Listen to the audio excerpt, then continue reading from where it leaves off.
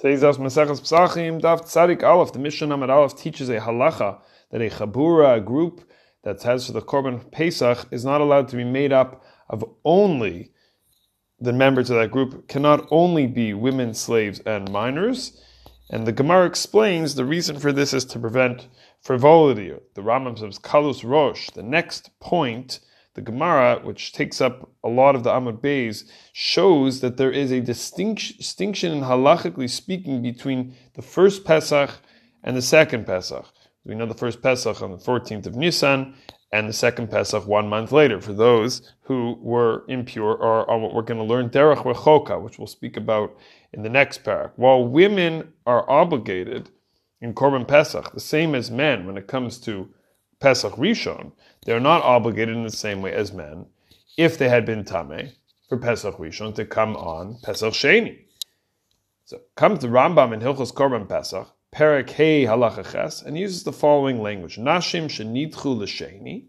If you have a case where a woman was pushed off, was delayed to be able to bring the Pesach until the second opportunity, bein mipnei ones v'hashgaga, whether it was something that was in her control, or whether it was something that happened unintentionally, bein mipnei hatoma v'derech rechoka, the distance outside of the walls of Yerushalayim was too great to be able to make it there on time, or she had been impure.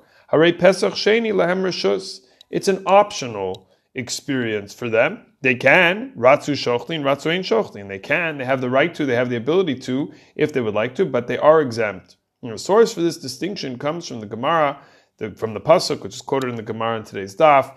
Pesach Sheni, the Torah says in Bamidbar Perek Tes, Chetu Yisa Ishahu. It's talking about the man who does not fulfill the mitzvah of Korban Pesach after given that opportunity. Now, and that, says the Gemara, Ish velo Isha, a man being referenced and not a woman. Now, we will get into the 9th Perek coming soon, the unique features of Pesach Sheni.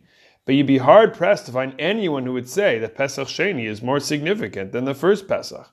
We have the mitzvah of Haggadah, which only is by the first Pesach. The 4 kosa, the dal kosa, the 4 cups of wine, rabbinic. The masses gathering in Yerushalayim, which only really is happening on the first Pesach. And even the matzah and the maror that we have are such central parts of the Seder experience.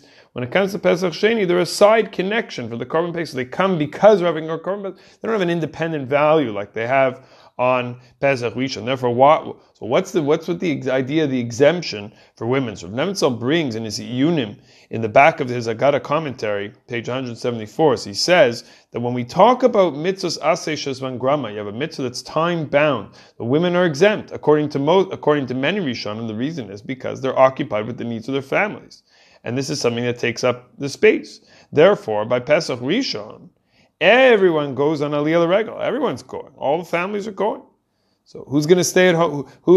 If the whole role of the woman, the whole role of the person's wife is to be there, is to be helping, everybody's gone. So she comes along. She's going to be part of the Pesach experience. She's obligated in the Korban Pesach, and therefore goes to bring the Korban Pesach. But on Pesach Sheni, it's not a family or national affair. It's only for the people who are impure or too far away from Yerushalayim to make it, and everyone else is home.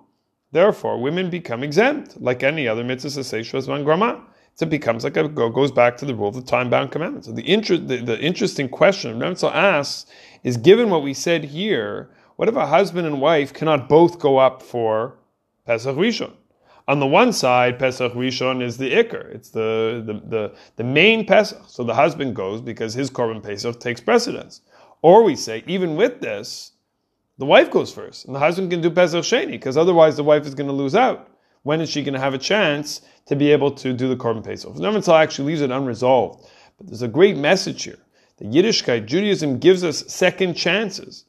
We do have those opportunities. We have the opportunity to do Teshuvah, and we have in many other areas of our practice. But there's no replacement for preparing and experiencing a mitzvah on the first opportunity when it comes available.